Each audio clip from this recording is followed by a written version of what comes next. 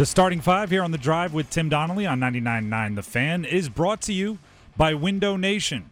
And we're starting off the starting five with a doozy. Kevin Keatts, North Carolina State head basketball coach, joining us on the Heister Automotive Group hotline. Coach, thank you very much for taking the time to join us. I'll start with kind of the vibe of this offseason. I have to imagine the last few have been, with dogged intensity to get back to the NCAA tournament after going on a streak of missing out on that particular postseason opportunity. But you were back in it this past year. You made it into the tourney. What challenges are maybe different that you're facing this offseason, trying to build off a tourney appearance rather than trying to flush the past and look towards the future like you have been the past couple? Well, Tim, thanks for having me on, and way to bring me down to earth, knowing that Taquavion Smith and Jarkel Joyner will not be wearing a uniform next year.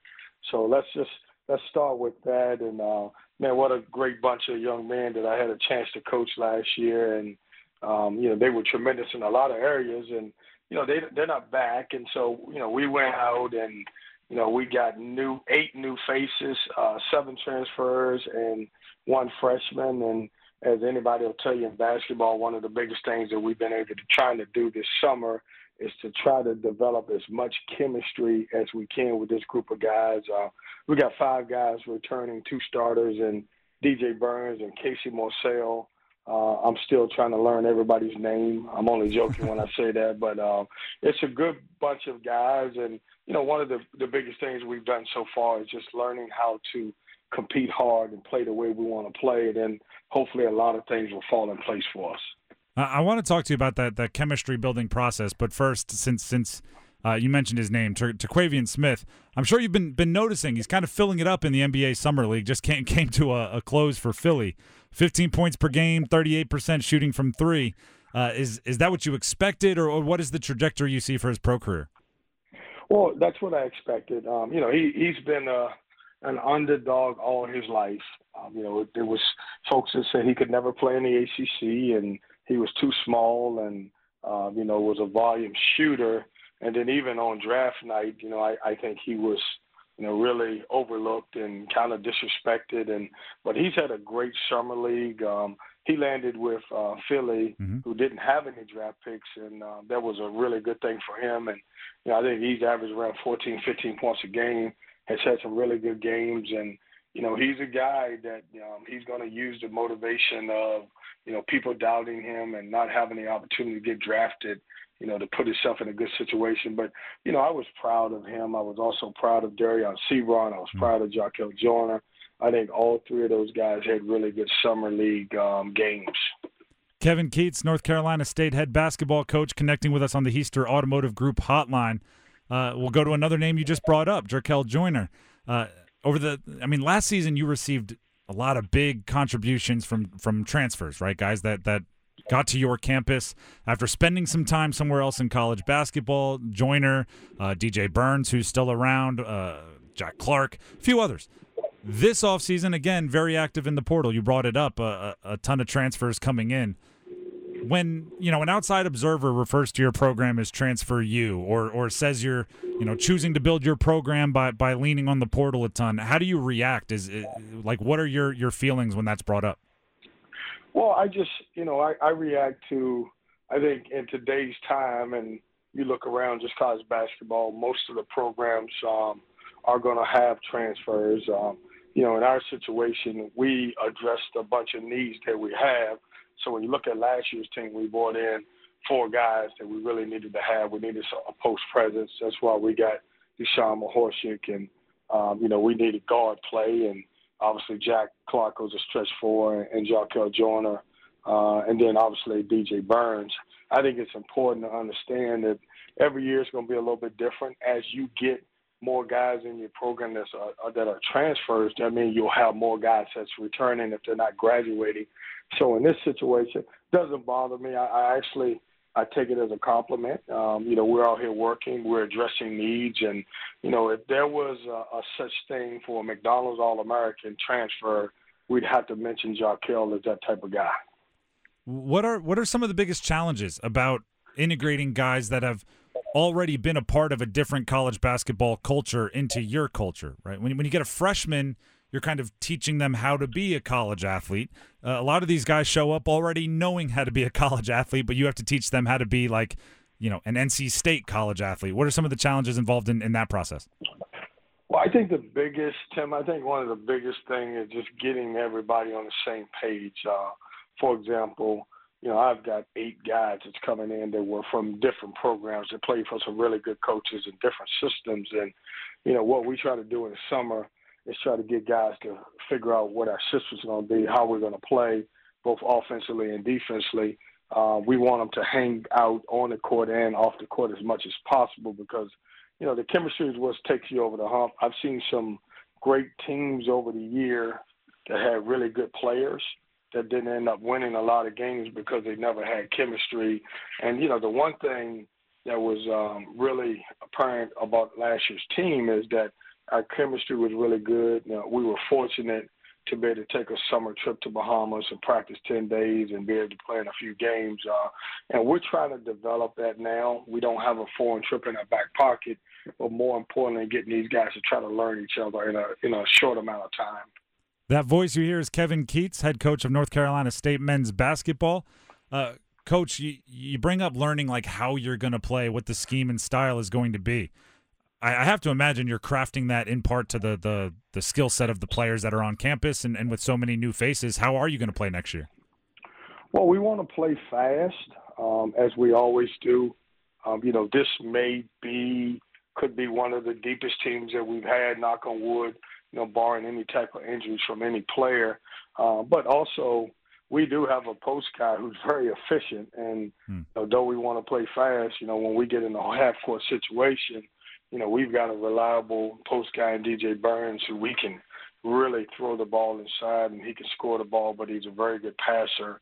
And so, we want to have, if we can get out in transition as much as we can, we would certainly love to do that, but we can also play through DJ Burns, who at times you guys may think he's our point guard. Now that he'll be out front running the point, but because his ability to find open guys, I think that'll help him a lot.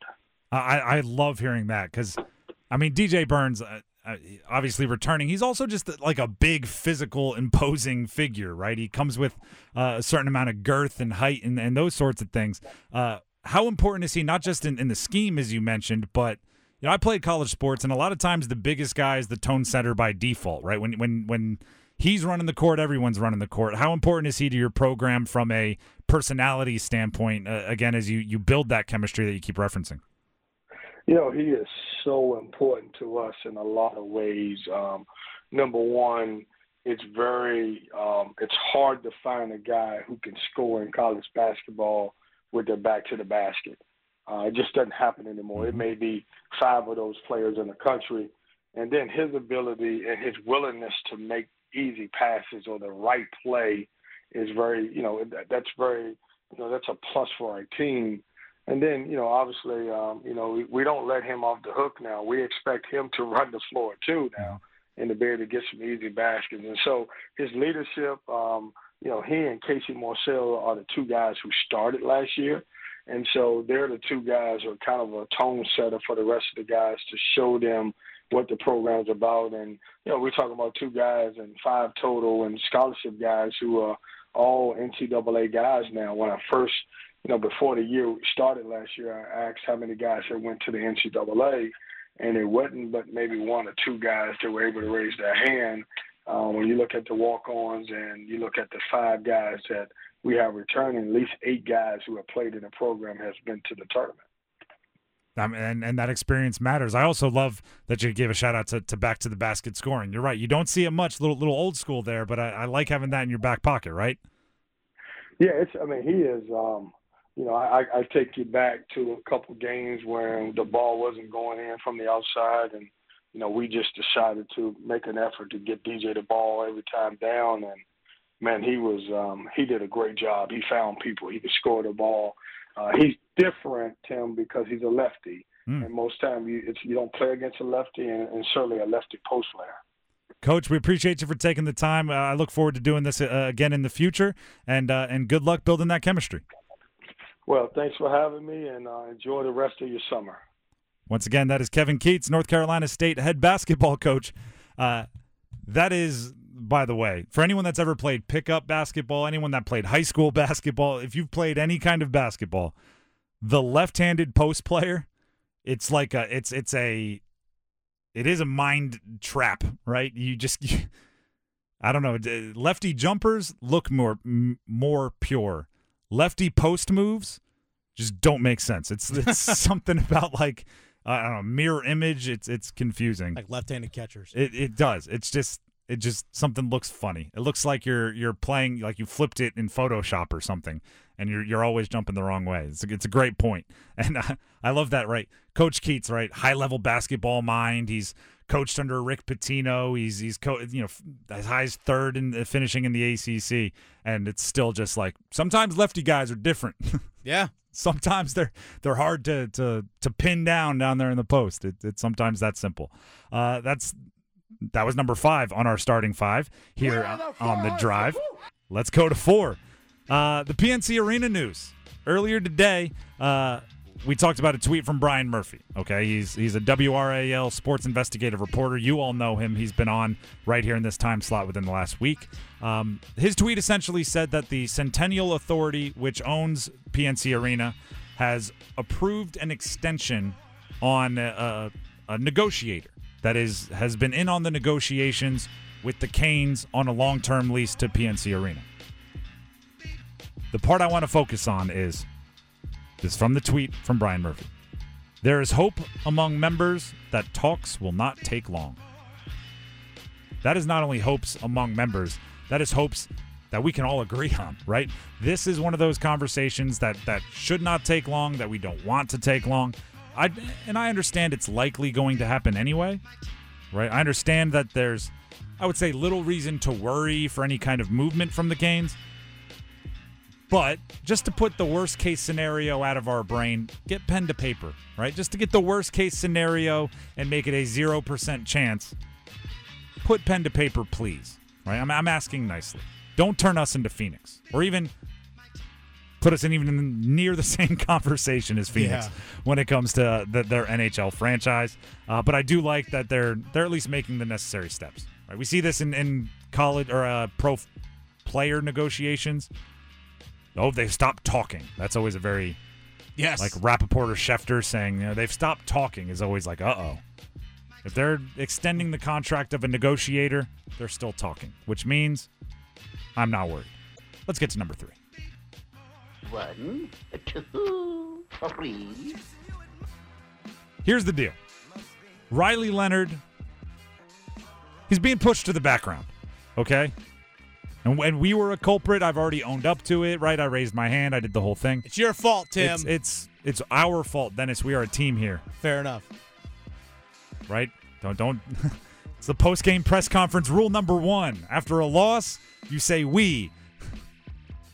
After a win, you say we. After a loss, you say I. I forget what it is. Yeah. This is how it was always explained to me. Mm-hmm. After a win, you deflect credit. After a loss, you attract blame. Yeah. That's how, leadership works. Dennis decided to just throw all the blame my way. I see how it is. Mm-hmm. Yesterday on the show, we talked about Drake May. It was the first show of the Drive with Tim Donnelly on 99.9 The Fan. And I'm a quarterback nerd, self-admitted, self-named quarterback nerd. Played quarterback in college. We talked about Drake May because he's everybody's, top draft pick in the ACC. We talked about Brennan Armstrong because he's kind of interesting coming in, trying to be a reclamation project with his old coordinator at State. And then literally with a minute left in the show, we had Mike Glennon, the former NC State and NFL quarterback here in studio. I went, in a minute or less, what do you have to say about Riley Leonard? And that just felt wrong to me. So I dove in even further today. And Jordan Travis is kind of one of the quarterbacks of the moment, Florida State's quarterback. He had 31 total touchdowns and 5 interceptions last year. Riley Leonard, who is fading into the background of most ACC quarterback conversations, 33 total touchdowns and 6 interceptions. So Riley Leonard deserves to be in more conversations is basically what I'm getting at here. He deserves to be mentioned when you're mentioning those other guys who we talked about yesterday and who we've already talked about a little bit today. And that's kind of the point, right? You don't always have to say someone was wrong. You don't always have to say, you're incorrect. Sometimes it's just mention this, right? Hey, when you're having the conversation, make sure you don't go the whole time without saying this name. I brought it up earlier. When you're talking about GOATs of basketball history, it's kind of become the MJ versus LeBron debate.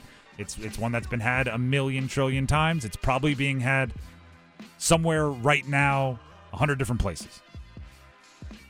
Again, I don't know where these weird stats are popping into my brain. There's a stat that says like any good idea is happening 4 times simultaneously in the world, right? And only one of them might be acted upon, but the idea is being had. Like right now, there's 1,000 people debating LeBron versus MJ. You have to throw Bill Russell in there, right? Just out of respect for the game and respect for championships, you have to throw Bill Russell's name in. No one actually believes he's the best player of all time, but you have to throw his name in there and just go like, noted, we did our due diligence, now let's move on. That's Riley Leonard. You might not think he's the best quarterback in the ACC, and I'm not here to tell you he is. But throw his name in there and do your due diligence before you move on. That's what I'm getting at. Let's get to number 2. Just the two of us. This is the starting 5 on the drive with Tim Donnelly. It is presented by Window Nation. And the number 2 in our starting 5, Brian Burns' contract. Yeah. Brian Burns' contract. Talk about pen to paper. Talk about pen to paper. Would you buy a special pen if you were going to sign the contract that Brian Burns is going to sign? Yeah. Get something fancy? I would. Something, like golden in a case of some kind that you can take out and only sign when you're signing a deal for $100 million? Mm-hmm. I would. I'd keep it on a shelf or something. With my sneakers. I'll get a glass case for it, or the plastic case for it, not the gold case. I do think that would be something that you might want to like pass down to your grandkids. When it's like, hey, grandchildren, the reason why your college tuition is already covered, this pen was a part of that. Yeah. But that's seriously the type of money that they should be comfortable, happy to give Brian Burns. The type of money that makes it so his grandkids' college educations are already spoken for. It's going to be big. It's going to be a number that I'm sure David Tepper would rather keep in his account. But if you want to win, if you want to build, you can't let your best players leave. You can't let your best players even build up like a personal antagonizing relationship with your franchise, right? Because sometimes there is like a franchise player who at no point in their career is ever like happy with the team they're playing for, right? And then you get to the end and you're putting them in the Ring of Honor and everything, and they're there just for the fans, and they're not doing all the extras. It's just, you don't want to have that type of relationship. And right now, Brian Burns is your golden goose, right? He is the main character of your movie if you're the Panthers. The way I described it earlier is ESPN, and you can find the lists on ESPN.com. They surveyed league executives, scouts, coaches, players, and compile the list based on those surveys who the top 10 players at every position are. They had interior offensive linemen, they had tackles, they had defensive edge rushers and linebackers and corners, and they listed them all, the top 10 at their position. The Panthers had one player in the top 10 of any position, and it was Brian Burns, who was 7th at edge rusher. Get that guy signed. Yeah. If you had, every position a top 10 player, then I'd be like, all right, you probably can't afford all of them, right? It's you see it in baseball more often where one team has like 4 starting pitchers. They're all still on their rookie contracts. They're all still on those first 6 years of team control, and they're all throwing 100 miles an hour and striking a bunch of guys out. And you're like, you better pick the 2 you like best, because you're not going to be able to afford all 4 of them. If they were in that situation, if it were like, caviar problems and you had too many top 10 guys, then you could play hardball with Brian Burns. If you have one top 10 person at their position, hardball left the station a long time ago. You grovel. You say, please stay and let us build around you. What do you need? Exactly. I'm going to slide a piece of paper across the table. And, right, the cliche is you have a number written on it. Write your number on it and slide it back to me, and we'll be good. Like, that's kind of what it has to be for a player like Brian Burns in the situation that they're in. And finally, number 1 in our starting 5. Go on! NFL running backs are in the funniest situation I've seen in a while. Miles Sanders and actually the Carolina Panthers agreed to the largest free agency running back deal of the offseason. Not a large amount of money when it comes to NFL contracts. Large amount of money for the rest of us. About $6.5 million a year. Not a large amount of money when it comes to NFL contracts. Saquon Barkley, Tony Pollard, Josh Jacobs, all guys due to be free agents, ended up franchise tagged. They didn't get a long-term deal, and this upset running backs everywhere. Yesterday, we had a bombardment on social media of angry running backs. Jonathan Taylor was mad. Austin Eckler was mad. Derrick Henry was mad. Christian McCaffrey was mad. They were all just angry. The question really becomes... Actually, I don't want to say the question becomes. Let me phrase that differently. It's obvious the NFL is devaluing the running back position. One of the questions that it does present is why aren't the Carolina Panthers picking up on it like everybody else? What do they know that we don't? Yeah, what did they think they know that everybody else doesn't get? Because Christian McCaffrey is right now the high watermark of running backs. So even if like that was the moment it changed and nobody wants to pay that much anymore, why were the Panthers the last to figure it out? And then why was this offseason they were willing to pay more for a free agent running back than anyone else was willing to agree to a deal on? Like, what is it about running backs that they're all in on when everybody else seems to be bailing? There has to be that moment, right? Like, actually, I saw it in NBA Summer League. This is maybe the most simple analogy we can use for where they are on their running back strategy right now. In the NBA Summer League, there was a player who it looked like scored on the wrong basket. Mm-hmm. Right? They grabbed an inbounds and took off, and everybody else was defending and looking like they were setting up an offensive play on one side of the court. He grabbed the ball and he ran to the other bucket and dunked it, made a layup, whatever it was. There's only two possibilities there, right? Either he is the only one paying attention or he's the only one not paying attention. Because if he's the only one paying attention, then everybody else is just set up on the wrong side and he's going to go get the easiest 2 points of his life. Or he's the only one not paying attention and he's about to go score 2 points for the other team. And that's going to be very embarrassing, and it's going to be on blooper reels for the rest of time. The Panthers are kind of there with running backs. Either they're the only ones that are going to have any kind of running game because they're the only ones willing to pay running backs, and they're smarter than everyone else, and they're going to get the easiest value of their lives.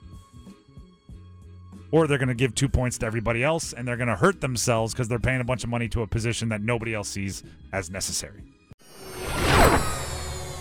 Wrexham versus Chelsea. Keenan Stadium, Chapel Hill. We're having a moment here in the triangle when it comes to soccer. In America, really.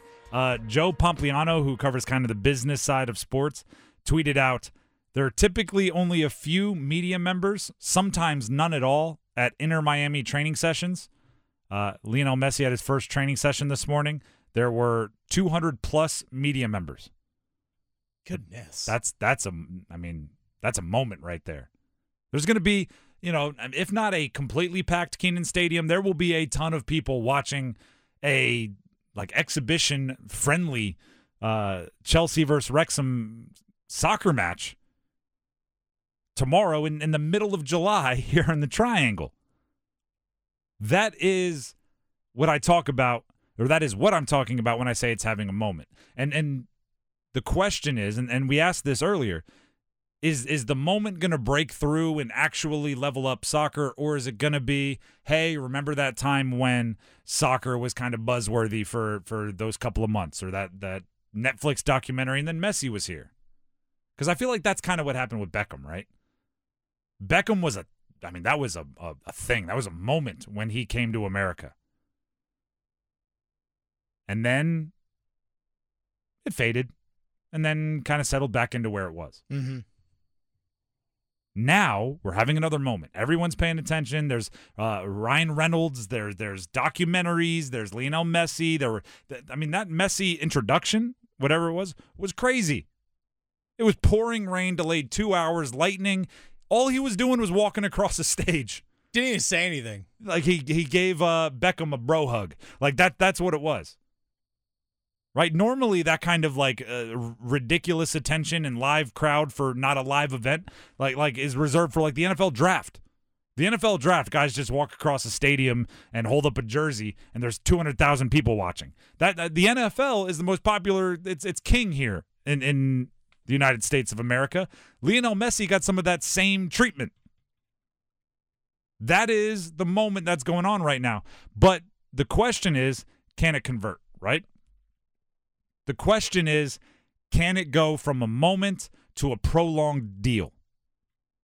And the only way they do that is by having the product. The only way they make it extended is by having the actual entertainment value on their product. I'll put it like this. There's been a battle, and I guess maybe the XFL is there, maybe the US or USFL, whatever it is. There's been a battle to have a spring football league for years and years and years and years. And there's always the temptation to use a stunt signing, right? Go get Tim Tebow in your league. Go get Johnny Manziel in your league, Colin Kaepernick in your league, somebody that everybody's going to want to see if they still have it, right? And once they're there, eyeballs will come. But the thing that I'm always screaming is that will be eyeballs for a weekend. That will be eyeballs for a month, maybe. And then if the actual football that you're playing isn't entertaining, everybody's going to move on. I'll tune in to see Johnny Manziel play football in a new startup league for 2 weeks. But if I tune in and it's boring, I'm not going to tune in for 3. Lionel Messi, this Netflix documentary, Ryan Reynolds, Rob McElhenney, they are the stunt casting. They are like, I'm going to tune in to watch. But once I'm watching, it better be interesting, right? Everything that is said about soccer better be true. All of the, once you get into it, once you learn about it, it really is exciting. That better be true. Right? Tomorrow, right? Tomorrow in Kenan Stadium over there in Chapel Hill, there are going to be a ton of people that are attending their first non-associated with the school they went to soccer game. Maybe in high school they went to soccer games. Maybe when they were on campus, they had a buddy on the team, they went to soccer games. There's going to be a bunch of kids going to their first soccer game because they watched the Netflix thing or they like Deadpool and now they want to go watch Ryan Reynolds' team. There's going to be a ton of first-time in attendance, major, big production soccer fans. That's the moment. The challenge is make it so entertaining they want to come back.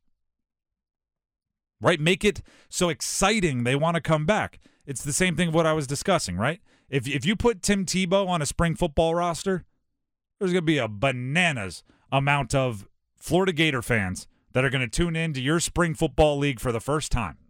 My sister-in-law was at Florida while Tebow was the king of all college football. Oh, yeah.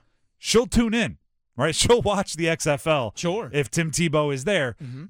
But I guarantee you 4 or 5 weeks in, if it's just boring football, she'll be like, well, I don't know, I'll watch the Tebow highlights later or something, but I'm not going to suffer through another one of these boring games. That's what's going on. Paul Parkinson, Wrexham's coach, talked to the media about people approaching them in public, and this is kind of what I'm talking about, right? It's the celebrity element that they have right now that they're trying to turn into a movement.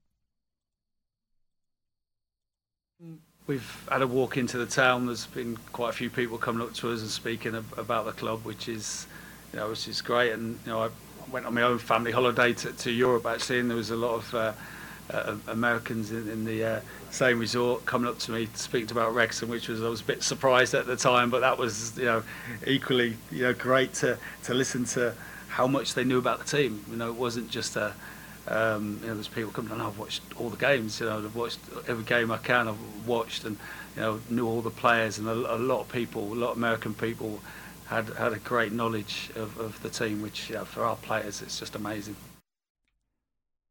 2 things on that comment. One, that shows that the buzz is there, right? People are not only like, oh, aren't you the guy from that thing? They know about your team. They know about the sport. 2, it puts a pressure on everybody from Wrexham. It puts a pressure on Messi, right? If you're the reason everyone's looking, if you're the reason everyone's watching, if you're the reason everyone's tuning in for the first time, when you bump into somebody in downtown Chapel Hill or wherever they're staying, you can't be a jerk. I'm sure many of you saw the social media pictures of Lionel Messi at Publix, right? He was like he had his family with him, he was looking for cereal. You know what? When people came up and asked him for a picture, he took the picture. That's very good for the sport. It seems little. It's very good for the sport. Oh, yeah. If he would have said, buzz off with language that I can't use on radio, would have been very bad for the sport. It would not have worked out well for him. And it would not have worked out well for, the $200 jerseys of Lionel Messi that Inter Miami is hoping to sell. And it wouldn't have worked out well for the Apple subscriptions that they're hoping to sell. It wouldn't have worked out well for any of that. Because if there's anything that goes viral, it's, a mother posting on social media about the famous athlete that was a jerk to their 9-year-old. People love spreading that stuff. They also love spreading the good stuff as well, as we saw with Lionel Messi, pushing a cart in a grocery store, going to retweet it a billion trillion times. Sometimes that stuff just kind of gets you. It's like, wait a second, you also shop for groceries like me. Yeah, wait. That's something that we tend to forget. Wait a second. Do you look at the ingredients? I don't know what any of these words are. Yeah. I feel like I assumed he ate every hand prepped meal by a chef. Yeah. Do you think he was grabbing TV dinners? I need to see what his cart was like. That's a great question. Has he got a Hungry Man's? Yeah, is he pulling up the Salisbury steak? What are we doing here, Messi? I felt like it was all homegrown on the fields of only, the finest grain for somebody like Messi. Mm-hmm.